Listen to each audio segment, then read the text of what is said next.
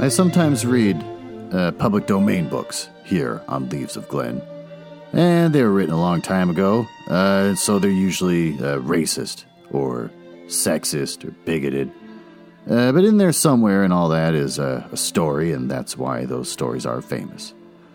Other times, I read works from independent authors, and they're delightfully not racist, but they might have adult language or adult situations.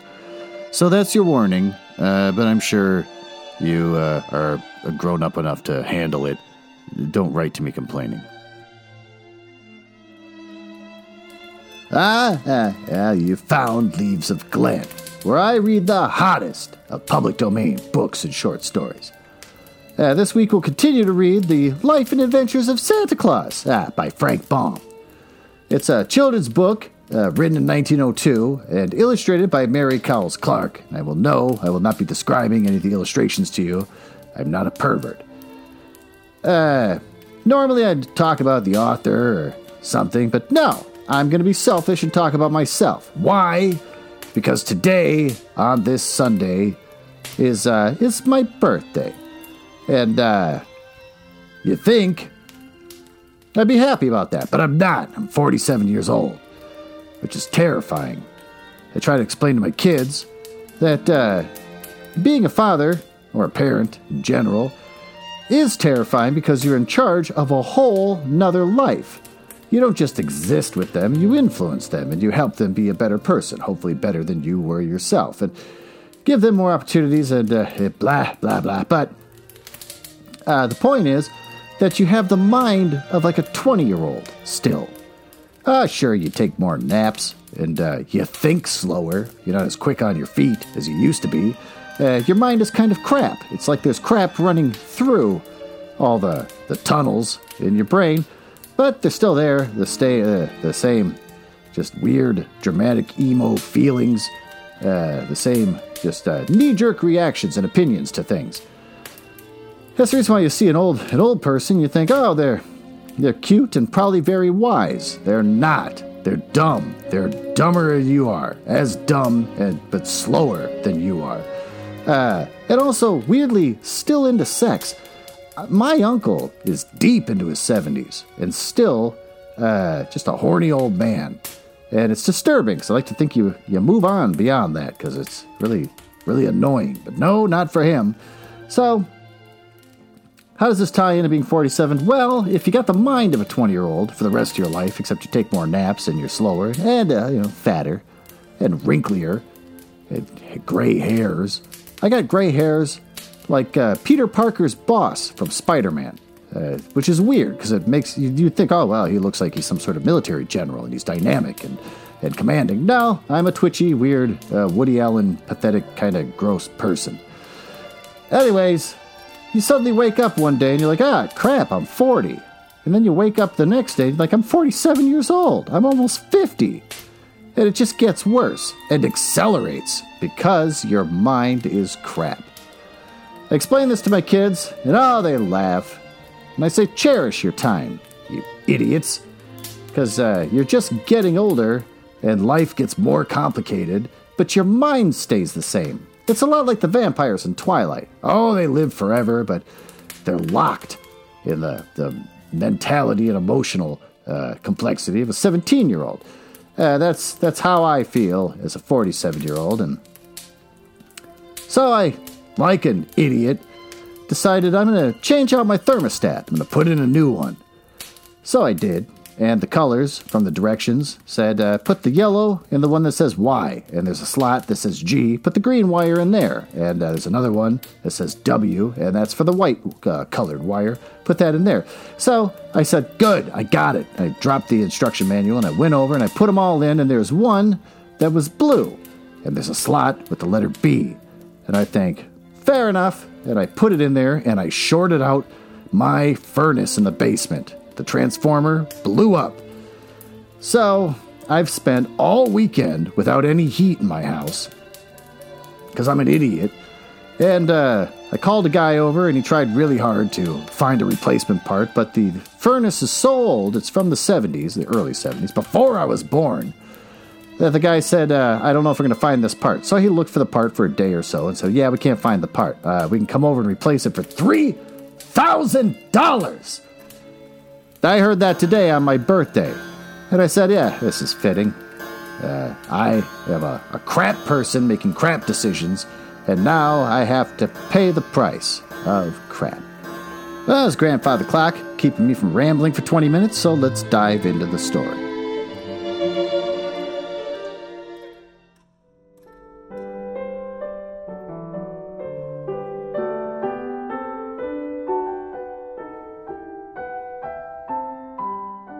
So this could be a long one, from what I could tell. We read the first part of the book, which was Youth, the origins of a magical little man named Santa Claus, or just Claus, I don't know, whatever.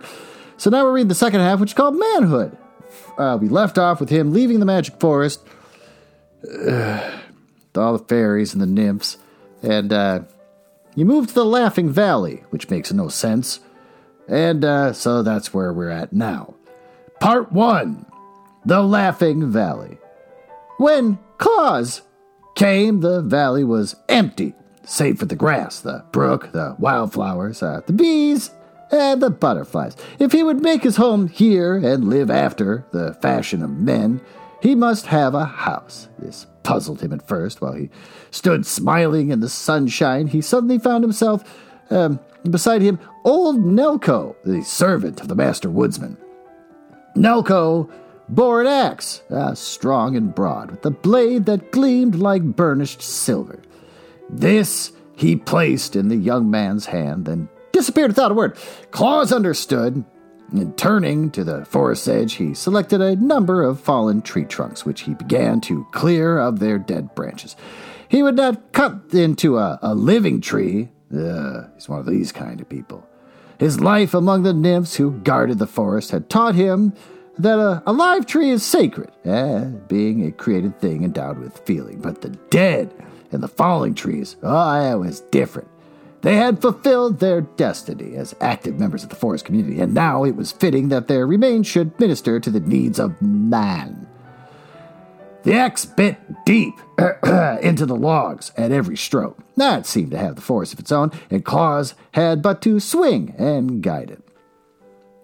When the shadows began creeping over the green hills to lie in the valley overnight, the young man had chopped many logs into equal lengths and proper shapes for building a house, such as he had seen the poorer classes of men inhabit. Then, resolving to await another day before he tried to fit the logs together, Claus ate some of the sweet roots, and he well knew how to find, drank deeply from the Laughing Brook, and laid down to sleep on the grass. First, seeking a spot where no flowers grew, lest the weight of his body should crush them. And while he slumbered and breathed in the perfume of the wondrous valley of the spirit of happiness, crept into his heart and drove out all terror and care of misgivings. Nevermore would the face of Claus be clouded with anxieties. Never more would the trials of the weigh him down as with a burden. The Laughing Valley had claimed him for its own. Would that we might live in that delightful place! ! But then maybe it would become overcrowded.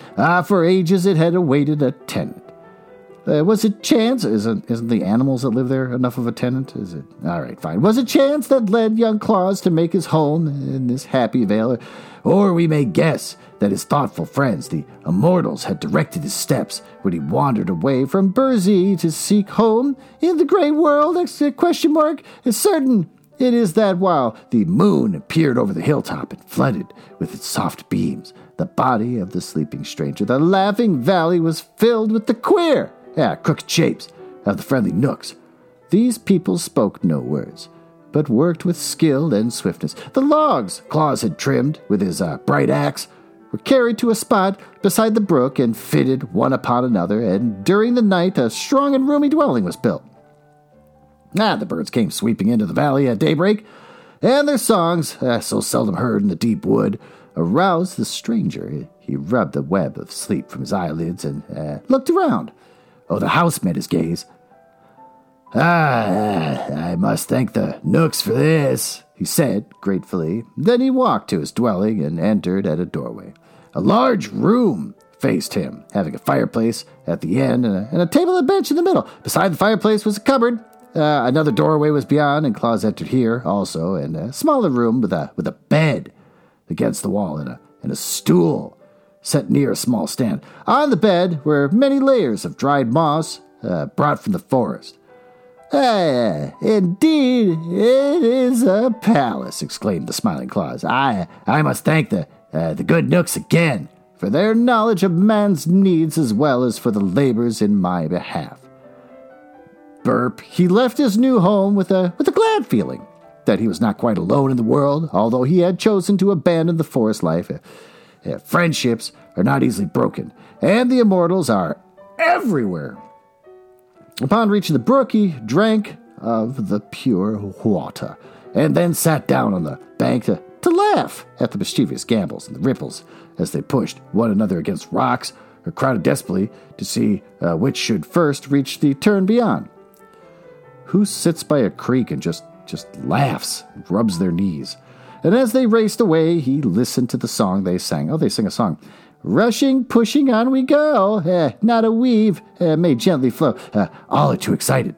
Every drop delighted turns to spray in merry play as we tumble on our way.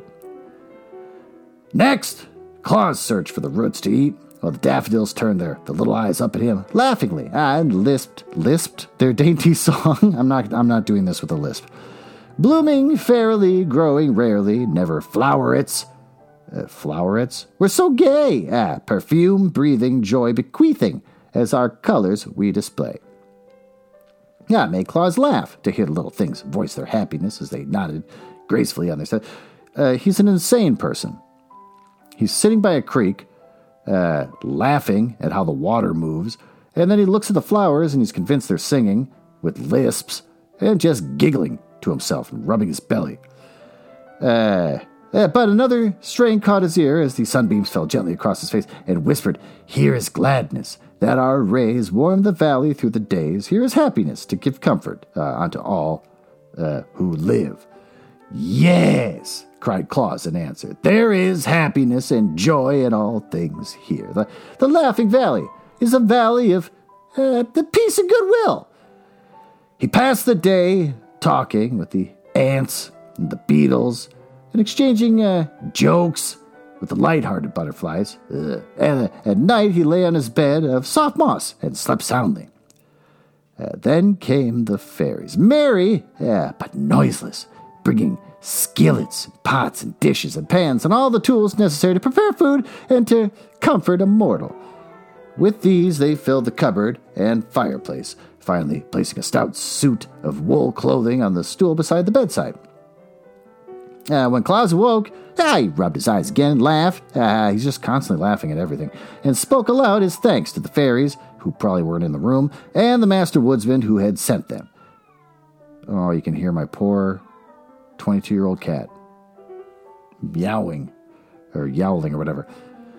With eager joy, he examined all his new possessions, wondering what some might be used for. But in the days when he had clung to the girdle of the great Ak, had visited the cities of men, his eyes had been quick to note all the manners and customs of the race to which he belonged. So he guessed from the gifts brought by the fairies that the master expected him hereafter to live in the fashion of his fellow creatures. Which means that I must plow the earth and plant corn, he reflected, so that when winter comes, I shall have garnered food in plenty. But as he stood in the grassy valley, he saw that to turn up the earth in furrows would be to destroy hundreds of pretty helpless flowers, as well as thousands of the tender blades of grass, and this he could not bear to do. Well, if he's this crazy person that won't hurt any plants, planting corn, aren't those all sentient things as well? Like, you'll plant them, then you can't cut them down and eat them. Then why don't you just eat the flowers you're scared to tear up? None of this makes any sense.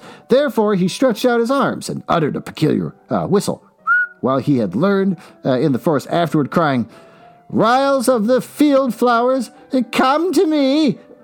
Instantly, A dozen of the queer little Riles were squatting upon the ground before him, and they nodded to him in cheerful greeting. Claus gazed upon them earnestly. "You're brothers of the forest," he said. "I have known and loved for many years. And I shall love you also when we have become friends. To me, the laws of the Riles, whether those of the forest or the field, are sacred. I have never willfully destroyed one of the flowers you tend to so carefully, but I must plant grain to use for food during the cold winter, and how am I to do this without killing the little creatures that sing to me so prettily of their fragrant blossoms?" The yellow Ryle, who tends the buttercups, made answer. "Fret not, friend Claus. The great Ak has spoken to us of you. There is better work for you in life than to labor for food, and though not being of the forest, Ak has no command over us, and nevertheless are we glad to favor one he loves. Live, therefore, to do the good work you are resolved to undertake. We, the field Riles, will attend to your food supplies." So he's just got slaves out there. He doesn't actually have to start out and live his own life. He's just got people out there doing all his work for him. After this speech, the Riles were no longer to be seen, and Claus drove from his mind the thought of tilling the earth. Lucky him. When next he wandered back to his dwelling, a bowl of fresh milk stood upon the table. Oh my God, he doesn't have to do anything. Bread was in the cupboard. Where did he get the milk from? Is this the lion that's constantly milking all over people? It was in the cupboard, and Sweet Honey filled a dish beside it. A pretty basket of rosy apples and new plucked grapes was also awaiting him. He thanked out, "Thanks, my friends," to the invisible Riles, and straightway began to eat the food. Thereafter, when hungry, he had but to look in the cupboard to find goodly supplies brought by the kindly Riles. And the Nooks cut and stacked much wood for his fireplace. He doesn't even have to cut his own wood. And the fairies brought him warm blankets and clothing. I am about to start my house on fire. Just going to burn everything down to the ground. So began his life in the Laughing Valley, with the favor and friendship of the immortals to minister to his every want. Part 2, How Claus Made the First Toy. Truly, our Claus had wisdom. Does he? He doesn't do anything for himself. For his good fortune but strengthened his resolve to befriend the little ones of his own race. Wow, that's creepy. He knew his plan. It's just like, okay, I'm established. I got my own place. Now to talk to kids. He knew his plan was approved by the immortals, else they would not have favored him so greatly. So he began at once to make acquaintance with mankind. I walked through the valley to the plain beyond, and crossed the plain in many directions to reach the abodes of men. This is creepy. These stood singly or in groups of dwellings called villages, and in the nearly all the houses, whether big or little, Claus found children. This is going to a dark place. The youngsters soon came to know his merry laughing face, and the kind glance of his bright eyes. And the parents, they regarded the young man with some scorn for loving children more than their elders. Well, probably different reasons than that, but okay, were content that the girls and boys had found a playfellow who seemed willing to amuse them. So the children romped, played games with Claus, and the boys rode upon his shoulders, and the girls nestled in his strong arms, and the babies clung fondly to his knees. Wherever the young man chanced to be, the sound of childish laughter followed him. And to understand this better, you must know that children were much neglected in those days, received little attention from their parents. It's like me growing up in the 70s. So that it became to them a marvel that so goodly a man as Claus devoted his time to making them happy. And those who knew him were, as you may be sure, very happy indeed. The sad faces of the poor and abused grew bright for once, and the cripple smiled despite his misfortune, and the ailing ones hushed their moans, and the grieved ones with their cries when their merry friend came nigh to comfort them. Only at the beautiful palace of the Lord of Lurd, L-E-R-D, the Lord of Lurd, and at the frowning castle of Baron Braun was Claus refused admittance. There were children at both places.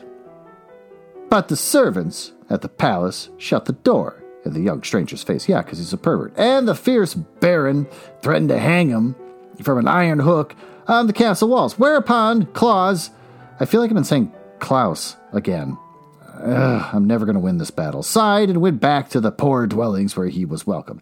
After a time in the winter drew near, the flowers lived out their lives and faded and disappeared. The beetles burrowed far into the warm earth. The butterflies deserted the meadows, and the voice of the brook grew hoarse, as if it had taken cold. One day, snowflakes, burp, filled all the air in the Laughing Valley, dancing boisterously toward the earth and the clothing and pure white raiment of the roof of Claus's dwelling. At night, Jack Frost rapped at the door.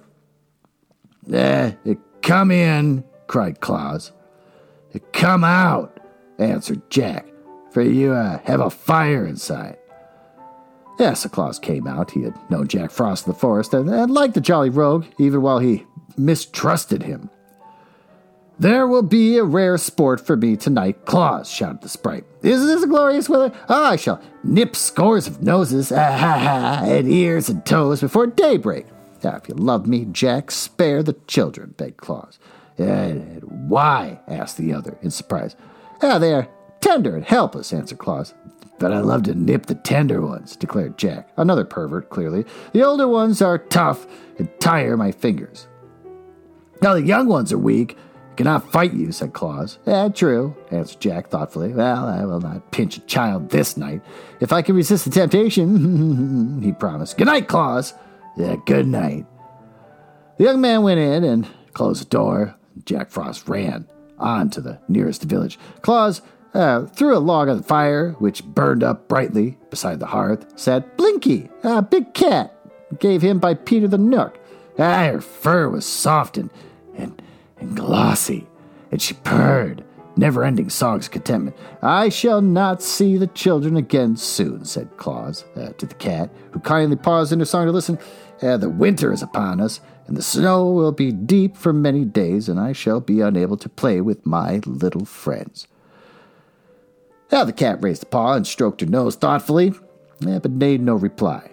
So long as the fire burned and Claus sat in his easy chair by the hearth, she did not mind the weather. So passed many days and many long evenings. The cupboard, was always full, not by any of his labors, but Claus became weary with having nothing to do. Yeah, because he doesn't do any work. More than to feed the fire from the big wood pile the Nooks had brought for him. One evening, he picked up a stick of wood and began to cut it with a sharp knife.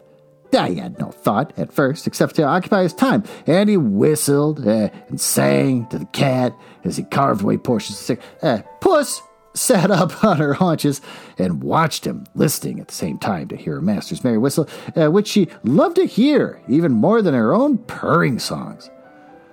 Claus glanced at Puss and then at the stick he was whittling until presently the wood began to have a shape, and the shape was like the head of a cat, with 2 ears sticking upward. Claus stopped whistling to laugh. And then both he and the cat looked at the wooden image in some surprise. Then he carved out the eyes and the nose and rounded the lower part of the head so that it rested upon a neck. Puss hardly knew what to make of it now and sat up stiffly as if watching with some suspicion that would come next.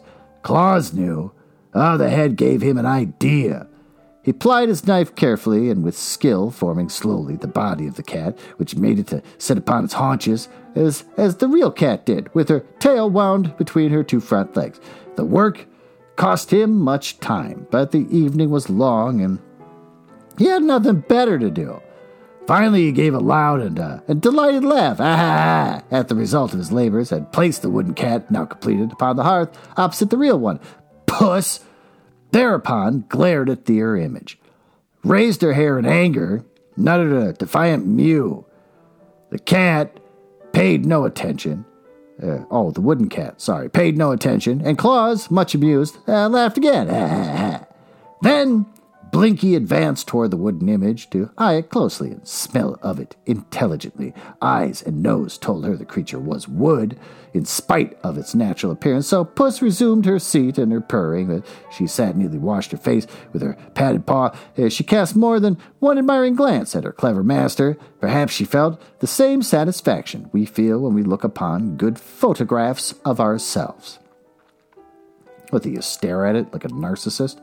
The cat's master was himself pleased with it. Apparently this wooden cat is just making everyone real happy with his handiwork, without knowing exactly why. Indeed, he had great cause to congratulate himself that night, and all the children throughout the world should have joined in him with rejoicing, for Claus had made his first toy. Part 3. I wish this one's shorter than the last one. How the Riles colored the toys. Ugh, God, this is so detailed. A hush lay on the Laughing Valley now. Snow covered it like a white spread. Pillows of downy flakes drifted before the dwelling where Claus sat feeding the blaze of the fire. The brook gurgled on beneath a heavy sheet of ice, and all living plants and insects nestled close to Mother Earth to keep warm. The face of the moon, burp, was hid by dark clouds, and the wind, delighting in the wintry sport, pushed and whirled the snowflakes in so many directions that they could get no chance to fall to the ground. Claus heard the wind whistling and shrieking in its play and thanked the good Nooks again for his comfortable shelter, because he doesn't do anything.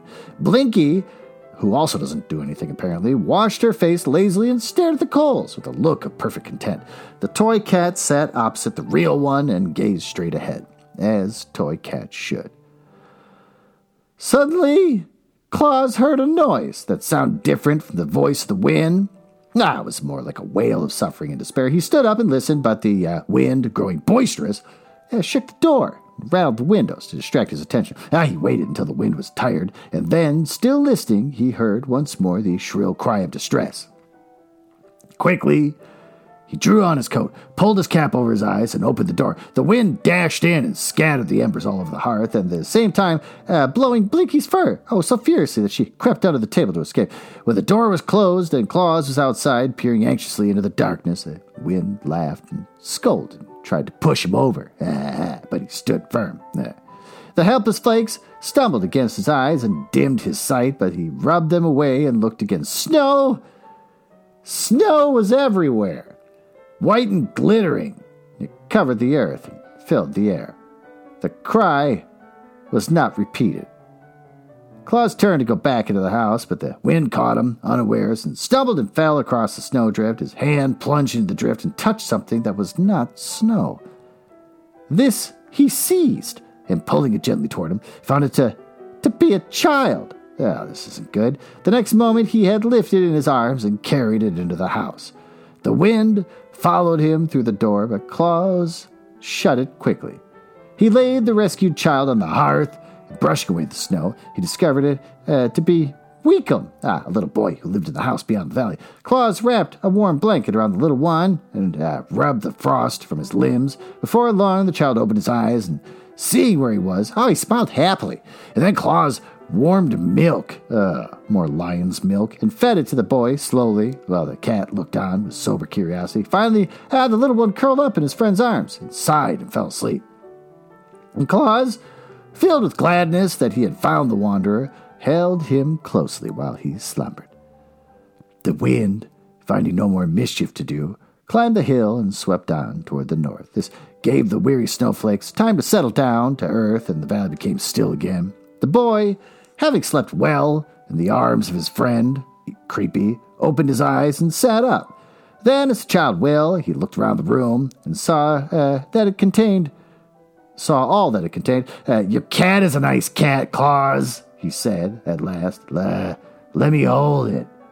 But Puss objected and ran away. The other cat won't run, Claus, continued the boy. Let me hold that one. Claus placed the toy in his arms, and the boy held it lovingly and kissed the tip of its wooden ear. How'd you get lost in the storm, Weekum? Asked Claus. I started to walk to my auntie's house and lost my way, answered Weekum. Were you frightened? I was cold, said Weekum, and the snow got in my eyes so I could not see. Then I kept on till I fell in the snow, not knowing where I was, and the wind blew the flakes over me and covered me up. Claus gently stroked his head, creepy, and the boy looked up at him and smiled. I'm all right now, said Weekum. Yes, replied Claus happily. Now I will put you in my warm bed, Creepy, and you must sleep until morning, when I will carry you back to your mother. You could probably just walk. May the cat sleep with me? Asked the boy. Yes, if you wish it to, answered Claus. Yeah, it's a nice cat, Weekum said, clearly not understanding things made of wood. As Claus tucked the blankets around him, and presently the little boy fell asleep with the wooden toy in his arms. When morning came, the sun claimed the Laughing Valley and flooded it with its rays, so Claus prepared to take the lost child back to his mother. May I keep the cat, Claus? Asked Weekum. It's nicer than the real cats. Yeah, it doesn't run away or scratch or bite. May I keep it? Yes, indeed, answered Claus. Pleased that the boy had made could give pleasure to the toy. That makes a lot more sense. Pleased that the toy he had made would give pleasure to the child. So he wrapped the boy and the wooden cat in a warm cloak, perching the bundle upon his own broad shoulders, and then he tramped through the snow and the drifts of the valley and across the plain beyond to the poor cottage where Weekum's mother lived. See, Mama, cried the boy as soon as they entered. I've got a cat. And the good woman wept tears of joy over the rescue of her darling and thanked Claus many times for his kind act. So he carried a warm and happy heart back to his home in the valley. That night, he said to Puss, I believe that children will love the wooden cats almost as well as the real ones, and they can't hurt them by pulling their tails and ears. I'll make another. So this is the beginning of his great work. The next cat, was better made than the first, which is going to be lame for Weekum. While Claus sat whittling it out of the yellow Ryle came in to make him a visit, and so pleased was he with the man's skill that he ran away and brought several of his fellows. There sat the red Ryle, and the black Ryle, and the green Ryle, and the blue Ryle, and the yellow Ryle, in a circle on the floor, while Claus whittled and whistled, and the wooden cat grew into shape. If it could be made of the same color as a real cat, no one would know the difference, said the yellow Ryle thoughtfully. The little ones, maybe, would not know the difference, replied Claus, pleased with the idea. I will bring you some of the red that I color my roses and tulips with, cried the red Ryle, and then you can make the cat's lips and tongue red. And I will bring some of the green that I color my grasses and leaves with, said the green Ryle, and you can color the cat's eyes green. You'll need a bit of yellow also. The yellow Ryle is kind of like Aquaman, the most useless of all the superheroes. Like, you can't fight anyone unless they come out into the ocean. Like, come out into the water. Come fight me. That's what the yellow Ryle is right now. I must fetch some of the yellow I could use to color my buttercups and goldenrods with. No, but they don't explain what you can use the yellow for. Because he's useless. But now, the real cat is black, said the black Ryle. He's the Superman of all the colored Ryles. I will bring some of that black that I use to color the eyes of my pansies with, and you can paint your wooden cat black. And I see you have a blue ribbon around Blinky's neck, added the blue Ryle. Another useless Ryle. I will get some of the color that I use to paint the bluebells and forget-me-nots. And then you can carve a wooden ribbon on the toy cat's neck and paint it blue. So the Ryles disappeared, and by the time Claus had finished carving out the form of the cat, they were all black with the paints and the brushes. They made Blinky sit upon the table that Claus might paint the toy cat just the right color, and when the work was done, the Ryles declared it was exactly as good as a live cat. That is, to all appearances, added the red Ryle. Blinky seemed a little offended by the attention bestowed upon the toy, and that she might not seem to approve the imitation cat. I can say that word. She walked to the corner of the hearth and sat down with a dignified air. But Claus was delighted, and as soon as morning came, he started out and tramped through the snow, across the valley and the plain, until he came to a village. There, in a poor hut near the walls of the beautiful palace of the Lord of Lurd, a little girl lay upon a wretched cot, moaning with pain. Claus approached the child and kissed her and comforted her. Creepy, he's a stranger. And then he drew the toy cat from beneath his coat, where he had hidden it, and placed it in her arms. Ah, how well he felt himself repaid for his labor as long walk, and when he had saw the little one's eyes grow bright with pleasure. She hugged the kitty tight to her breast, as if it had been a precious gem. It would not let it go for a single moment. Her fever was quieted, and the pain grew less, and she fell into a sweet, and refreshing sleep. Claus laughed, and whistled, and sang all the way home. Never had he been so happy as on that day. When he entered his house, he found Shiegra, the lioness, the milky lioness, awaiting him. Since his babyhood, Shiegra had loved Claus, and while he dwelt in the forest, she had often come to visit him at Nasiel's bower. After Claus had gone to live in the Laughing Valley, Shiegra became lonely and ill at ease, and now she had braved the snowdrifts, which all lions abhor. To see him once more, Shiegra was getting cold, and her teeth were beginning to fall out. Oh, weird. That's weird. While the hairs that tipped her ears and tail had changed from tawny yellow to white. Claus found her lying on his hearth, and he put his arms around the neck of the lioness and hugged her lovingly. The cat had retired into a far corner, and she did not care to associate with Shiegra. Claus told his old friend about the cats that he had made and how much pleasure they had given Weekum and the sick girl. Shiegra did not know much about children. Indeed, if she met a child, she could scarcely be trusted not to devour it. But she was interested in Claus' new labors and said, "These images seem to me very attractive, yet I cannot see why you should make cats, which are very unimportant animals. Suppose now that I am here, you may make the image of a lioness, the queen of all beasts. Then indeed your children will be happy and safe at the same time." Claus thought this was a good suggestion, so he got a piece of wood and sharpened his knife, and while Shiegra crouched upon the hearth at his feet, with much care he carved the head in the likeness of the lioness, and even his two fierce teeth that curved over her lower lip and the deep frowning lines above her wide-open eyes. When it was finished, he said, "You got a terrible look, Shiegra." "Then the image is like me," she answered, "for I am indeed terrible to all who are not my friends." Claus now carved out the body with Shiegra's long tail. Trailing behind it, the image of the crouching lioness was very lifelike. "It pleases me," said Shiegra, yawning and stretching her body gracefully. "Now I will watch while you paint." He brought the paints the Riles had given him from the cupboard and colored the image to resemble the real Shiegra.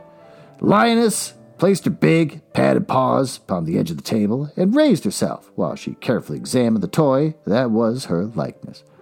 "You are indeed skillful," she said proudly. "The children will like that better than the cats, I'm sure." Then, snarling at Blinky, who arched her back in terror and whined fearfully, she walked away toward her forest home with stately strides.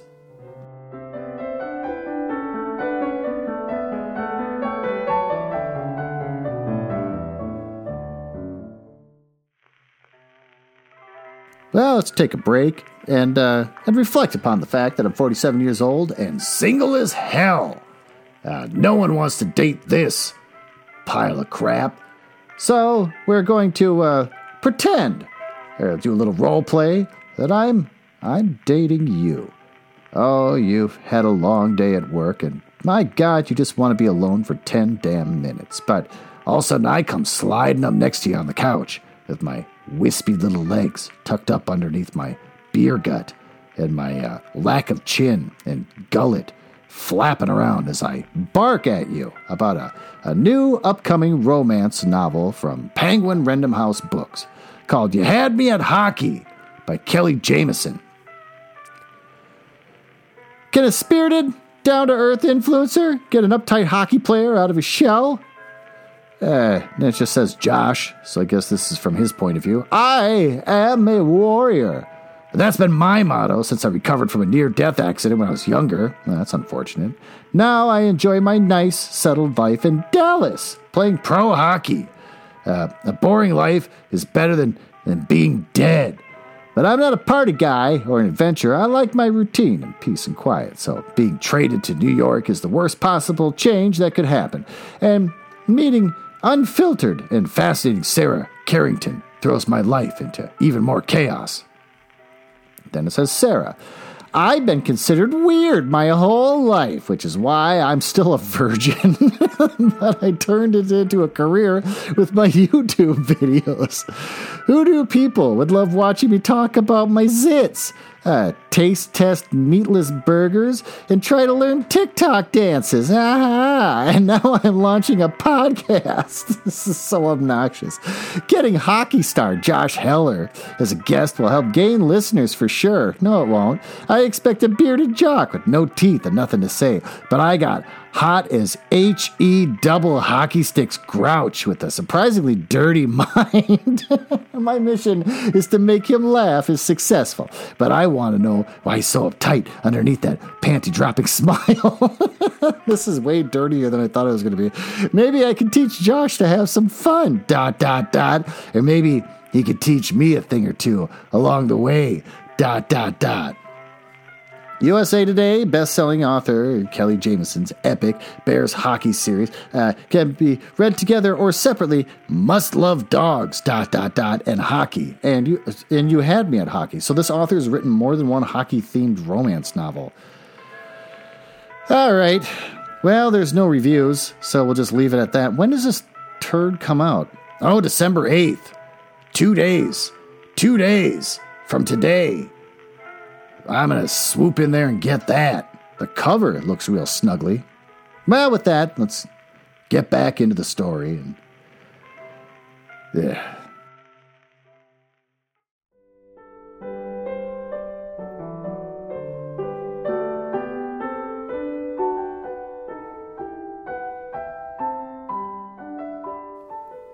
Well, there's 12 parts to this middle section.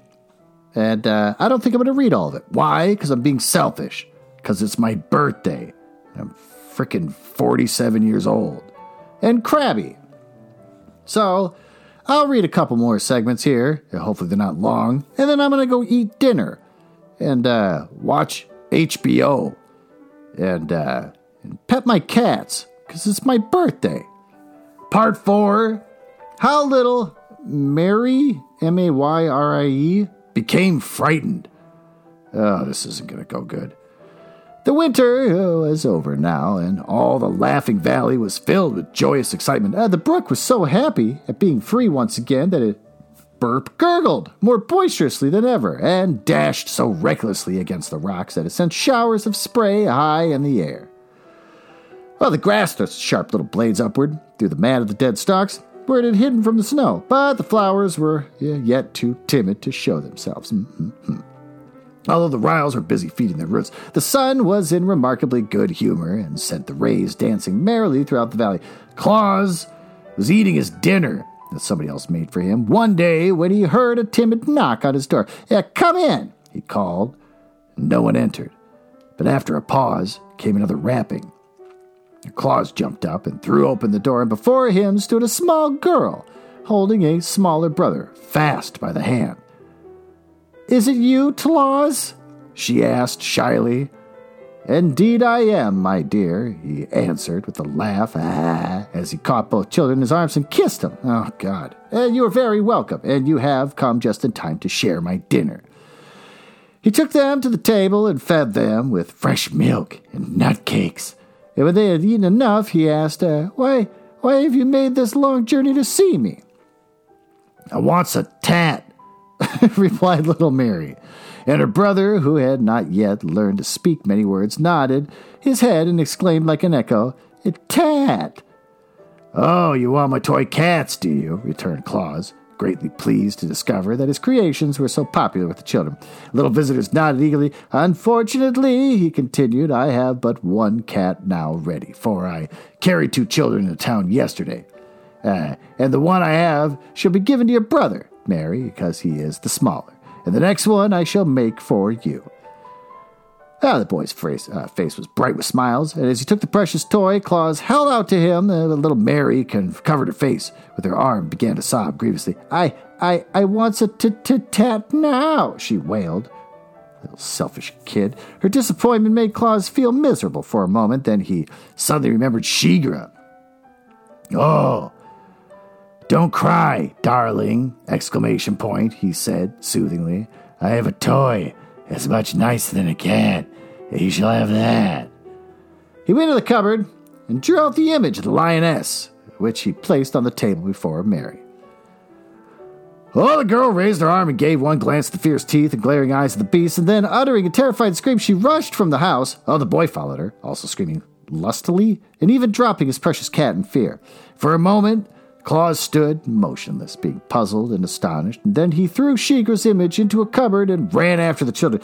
This is getting really creepy. Calling to them not to be frightened. Little Mary stopped in her flight, and her brother clung to his skirt, but both cast fearful glances at the house until Claus had assured them many times that the beast had been locked in the cupboard. Yet why were you frightened at seeing it? He asked. It is only a toy to play with. It's bad, said Mary decidedly, and just horrid, and not a bit nice, like tats. She can say words like horrid pretty well, but not cat. Perhaps you're right, returned Claus thoughtfully, but if you will return with me to the house, I will soon make you a pretty cat. So they timidly entered the house again, having faith at their friend's words, and afterwards they had the joy of watching Claus carve out a cat from a bit of wood and paint it in the natural colors. And it did not take him long to do this, for he had become skillful with the knife by this time, and Mary loved her toy more dearly because she had seen it made. After his little visitors had trotted away on their journey homeward, Claus sat long in deep thought, and he then decided that such fierce creatures as his friend the lioness would never do as models from which he could fashion his toys. There must be nothing to frighten the dear babies, he reflected, and while I know Shigra well, I am not afraid of her. It is natural that children should look upon her image with terror. Hereafter I will choose such mild-mannered animals as squirrels, rabbits, deer, and lambkins. The hell's a lambkin? Is it just a lamb? Let's find out. Lambkin, a small or young lamb. Well, there you go. I already knew the answer before I looked it up. From which to carve for my toys, and for the little ones will love rather than fear them. He began his work that very day, and before bedtime he had made a wooden rabbit and a lamb. They were not quite so lifelike as the cats had been, because they were formed from memory, while Blinky had sat still for Claus while he had worked. But the new toys pleased the children nevertheless, and the fame of Claus's playthings quickly spread to every cottage on plain and the village. He always carried with him gifts to the sick or crippled children, but those who were strong enough walked to the house in the valley to ask for them. So a little path was soon worn from the plain to the door of the toy maker's cottage. First, the children, who had been playmates of Claus before he had began to make the toys, these, you may be sure, were well supplied. Then children who lived further away heard of the wonderful images that made journeys to the valley to secure them. All little ones were welcome, and never a one went away empty-handed. This demand for his handiwork kept Claus busily occupied, but he was quite happy in knowing the pleasure he gave to so many of his dear children. His friends, the immortals, were pleased with his success and supported him bravely. The Knooks selected for him clear pieces of soft wood, that his knife might not be blunted in cutting them.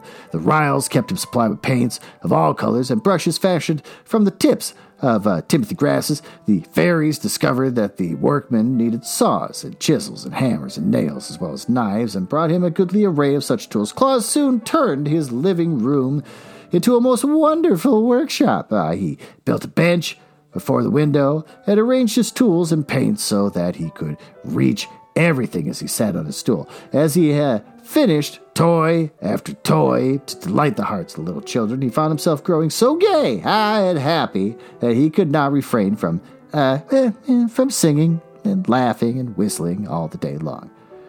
It is because I live in the Laughing Valley, where everything else laughs, said Claus. Yeah, but that was not the reason.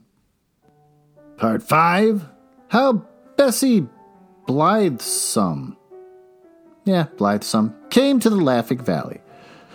One day, as Claus sat before his door to enjoy the sunshine while he busily carved the head and horns of a toy deer, he looked up and discovered a glittering cavalcade of horsemen approaching through the valley. I'm sure the valley can't stand having all this traffic. When they drew near, he saw that the band consisted of a score of men at arms, clad in bright armor and bearing in their hands spears and battle axes. In front of these rode little Bessie Blithesome, the pretty daughter of the proud Lord of Lurd, who had once driven Claus from his palace. Her palfrey was pure white. Its bridle was covered with glittering gems, and its saddle draped with cloth of gold, richly embroidered. The soldiers were sent to protect her from harm while she journeyed. Claus, was surprised, but he continued to whittle and to sing until the cavalcade drew up before him. And then the little girl leaned over the neck of her palfrey and said, Please, Mr. Claus, I want a toy. Well, she's going to get one because she's basically threatening him. This is a lot like people showing up at protests with, rifles and stuff. Her voice was so pleading that Claus jumped up at once, not from all the weaponry, and stood beside her, but he was puzzled how to answer her request. You are a rich lord's daughter, said he, and have all that you desire. Except toys, answered Bessie. There are no toys in all the world but yours. And I make them for the poor children who have nothing else to amuse them, answered Claus. Do poor children love to play with toys more than rich ones? Asked Bessie. I suppose not, said Claus thoughtfully. Am I to blame myself? My father is a lord. Must I be denied the pretty toys I long for because the other children are poorer than I? Well, probably. Your life is easier than theirs. All they get is a toy, and they don't eat, she inquired earnestly. I am afraid you must, dear, he answered, for the poor have nothing else with which to amuse themselves. Yeah, they sit around playing with stones, they said in earlier chapters from the last episode. You have your pony to ride, your servants to wait on you, and every comfort that money can procure. Good for Claus, he pointed out what I just said. But I want toys, cried Bessie, wiping away tears that forced themselves into her eyes. If I cannot have them, I shall be very unhappy. Claus was troubled, for her grief recalled to him the thought that his desire was to make all children happy.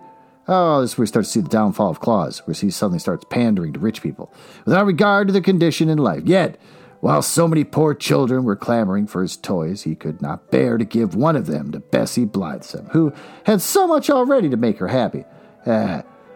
Listen, my child, said he gently. All the toys I am now making are a promise to others, but the next shall be yours, since your heart so longs for it. Come to me again, 2 days, and it shall be ready for you. Well, Bessie gave a cry of delight, and leaning over her pony's neck, she kissed Claus prettily upon his forehead. Then, calling her men-at-arms, she rode away gaily, leaving Claus to resume his work. If I am to supply the rich children, as well as the poor ones, he thought, I shall not have a spare moment in the whole year, but it is right I should give to the rich. Surely I would just go to Necile and talk with her about this matter. So when he had finished the toy deer, which was very like a deer he had known in the forest glades, he walked into Burzee and made his way to the bower of the beautiful nymph Necile, who had been his foster mother. She greeted him tenderly and lovingly, and listened with interest to his story of the visit of Bessie Blithesome. And now, tell me, said he, shall I give toys to rich children? We of the forest know nothing of riches. It seems to me that one child is, like another child, since they're all made of the same clay, and that riches are like a gown, which may be put on or taken away, leaving the child unchanged. But the fairies are guardians of mankind, and no mortal children better than I. Let us call the fairy queen. Now this was done, and the queen of the fairies sat beside him and heard Claus relate his reasons for thinking the rich children should get along without his toys, and also what the nymph had said. Necile's right, declared the queen. For whether it be rich or poor, a child's longings for pretty playthings are but natural. Rich Bessie's heart may suffer as much grief as a poor Mary's. She must be just as lonely and disconnected, just as gay and as happy. I think, a friend Claus, it is your duty to make all little ones glad, whether they chance to live in palaces, or in cottages. Your words are wise, fair queen, replied Claus, and my heart tells me that they are just as they are wise, and thereafter all children may claim my services. Then he bowed before the gracious fairy, and kissing Necile's red lips, went back to the valley. I don't kiss adults on the lips. At the brook he stopped to drink, and afterwards he sat on the bank and took a piece of moist clay in his hands, while he thought about what sort of toy he should make for Bessie Blithesome. But I did not notice that his fingers were working the clay into a shape until, glancing downward, he found that he had unconsciously formed a head that bore the slight resemblance to the nymph Necile. At once he became interested, gathering more of the clay from the bag. He carried it to the house, and then with the aid of his knife and a bit of the wood, he succeeded in working the clay into the image of a toy nymph. With skillful strokes, he formed long, waving hair on the head and covered the body with a gown of oak leaves, while the 2 feet sticking out the bottom of the gown were clad in sandals. But the clay was soft, and Claus found that he must handle it gently to avoid ruining his pretty work. Perhaps the rays of the sun will draw out the moisture and cause the clay to become hard, he thought. So he laid the image on a flat board and placed it in the glare of the sun. This done, he went to his bench and began painting the toy deer, and soon he became so interested in the work that he forgot all about the clay nymph. The next morning, happening to notice that it lay on the board, he found the sun had baked it to the hardness of stone, and it was strong enough to be safely handled. Claus now painted the nymph with great care in the likeness of Necile, giving it deep blue eyes, and white teeth, and rosy lips and ruddy brown hair. The gown he colored oak leaf green, and when the paint was dry, Claus himself was charmed with the new toy. Of course, it was not nearly so lovely as the real Necile, but considering the material of which it was made, Claus thought it was very beautiful. When Bessie, riding upon her white palfrey, came to his dwelling the next day, probably with all the people and all the weaponry, Claus presented her with a new toy. The little girl's eyes were brighter than ever, and she examined the pretty image, and she loved it at once, and held it close to her breast, as a mother does to her child. What is it called, Claus? She asked. Now Claus knew that nymphs do not like to be spoken of by mortals, so he could not tell Bessie it was the image of Necile he had given her, but it was a new toy. He searched his mind for a new name to call it by, and the first word he thought they could decide would do very well. It's called Dolly, my dear, he said to Bessie. I shall call the dolly my baby, returned Bessie, kissing it fondly, and I shall tend to it and care for it just as a nurse cares for me. Thank you very much, Claus. Your gift has made me happier than I have ever been before. She rode away, hugging the toy in her arms, and Claus, seeing her delight, thought that he would make another dolly, better and more natural than the first. He brought more clay from the brook. Remembering that Bessie had called the dolly her baby, he resolved to form this one into a baby's image. That was no difficult task to the clever workman. As soon as the baby dolly was lying on the board and placed in the sun to dry, then with the clay that was left, he began to make an image of Bessie Blithesome herself. Well, this seems creepy. Did Bessie approve this? It's like cloning. Well, this was not easy, for he found he could not make the silken robe of the Lord's daughter out of the common clay, so he called the fairies to his aid and asked them to bring him colored silks in which to make a real dress for the clay image. Fairies set off at once on their errand, and before nightfall they returned with a generous supply of silks and laces and golden threads. Claus now became impatient to complete his new dolly, and instead of waiting for the next day's sun, he placed the clay image upon his hearth and covered it over with glowing coals, and by morning, when he drew the dolly from the ashes, it had baked as hard as it had laid in the full day in the hot sun. Now, our Claus became a dressmaker as well as a toy maker. He cut the lavender silk and nearly sewed it into a beautiful gown that just fitted the new dolly. And he put a lace collar around its neck, and pink silk shoes on its feet.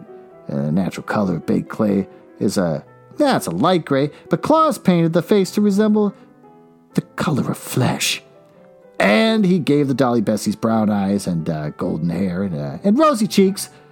It was really a beautiful thing to look upon and sure to bring joy to some childish heart. And while Claus was admiring it, I heard a knock at his door. Yeah, little Mary entered, and her face was sad and her eyes red and continued weeping. What's grieved you, my dear? Asked Claus, taking the child in his arms. Oh, always taking the child in his arms. I've broke my tat, sobbed Mary. How? He inquired, his eyes twinkling. I dropped him. I can't believe I have to talk like this. And I broke off him's tail. And I dropped him and broke off him's ear. And now him's all spoiled. Claus laughed at her pain. Never mind, Mary dear, he said. How'd you like this new dolly instead of a cat? What, made of clay? It's even more breakable than wood. Mary looked at the silk-robed dolly, and her eyes grew big with astonishment. Oh, Claus, she said, clapping her small hands together with rapture. Can I have a can I have at Booful lady? Do you like it? He asked. Oh, I love it, said she. It's better in tats. Then take it, dear. Be careful not to break it. Mary took the dolly with a joy that was almost reverent, and her face dimpled with smiles and started along the path toward home.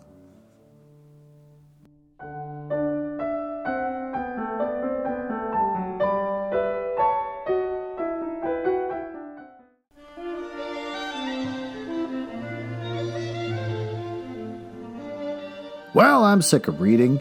My voice is starting to hurt. This is a long one. So, what happened in this story? Claus sets out on his own to start his own life living like man. And doesn't have to do anything that man has to do because everything's provided for him by immortals. His house is built for him. He's fed every day. He might as well just keep living in his mom's. He's not a man. Where's your independence? Where's your pride? You're coddled like a little baby. After that, since he has a lot of time to not think about things involving survival, he starts to, eerily enough, just think about kids. All the time. And he's always out there, playing with other people's kids, and kissing them, and hugging them. These parents don't seem to care, much like growing up in the 70s. When I was a kid, we always had to learn about stranger danger, which was a thing, but also probably not as prevalent as it was made to seem.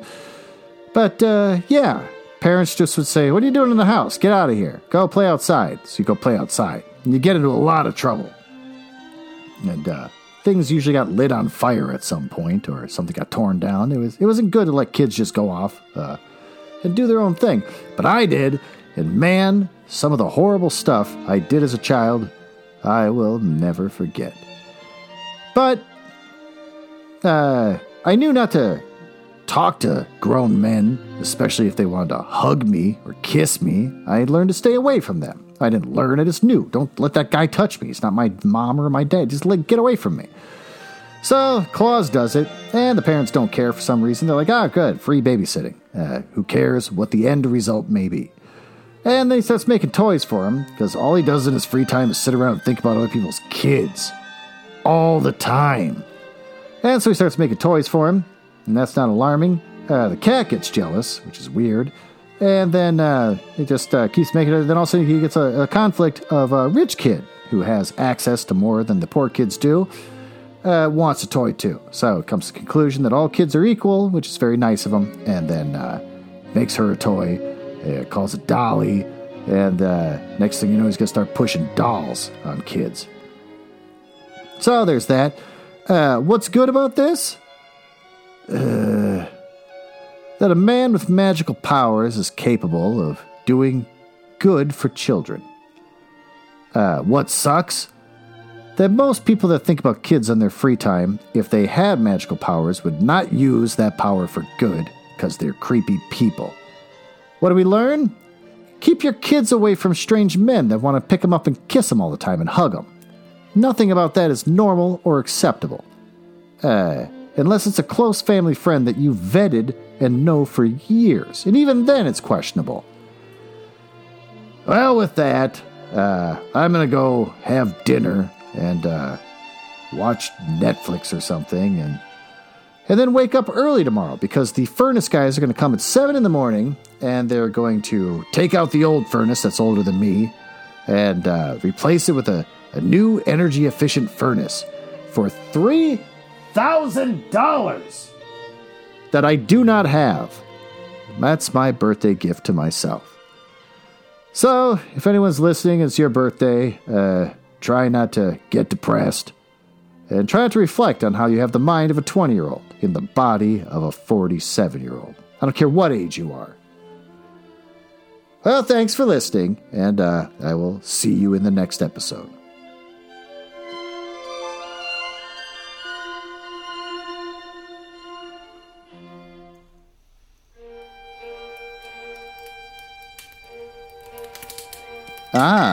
Well, it appears you found me in the part of the podcast I hate the most, where I tell you all about the places on the internet where you can find me. You can tell I hate this because of the sound effects making it sound like a stormy night in the drawing room of the damned. Now, there's that. Are you cool? I like cool people. It's the reason why I got involved in this business to begin with, just to meet cool people, not losers. So if you're cool, feel free to go over to my website, nuzzlehouse.com. You can see a backlog of everything I've ever read, along with episodes from the Book Boys and blah, blah, blah. You can also find me on Instagram, which is House Nuzzle. And conveniently enough, Twitter, which is also @HouseNuzzle. Annoyingly, YouTube made me pick a name instead of just a House Nuzzle, so I got Glenn Nuzzles. So I guess you search for that if you want to watch a screen that doesn't do anything and just hear my voice. And since I think you might be cool, you can always just email me directly, glenn.nuzzles@gmail.com. But don't email if you're a nerdlinger or a dork. Now, back to business. Can't believe I drank all of them already. There's got to be one left.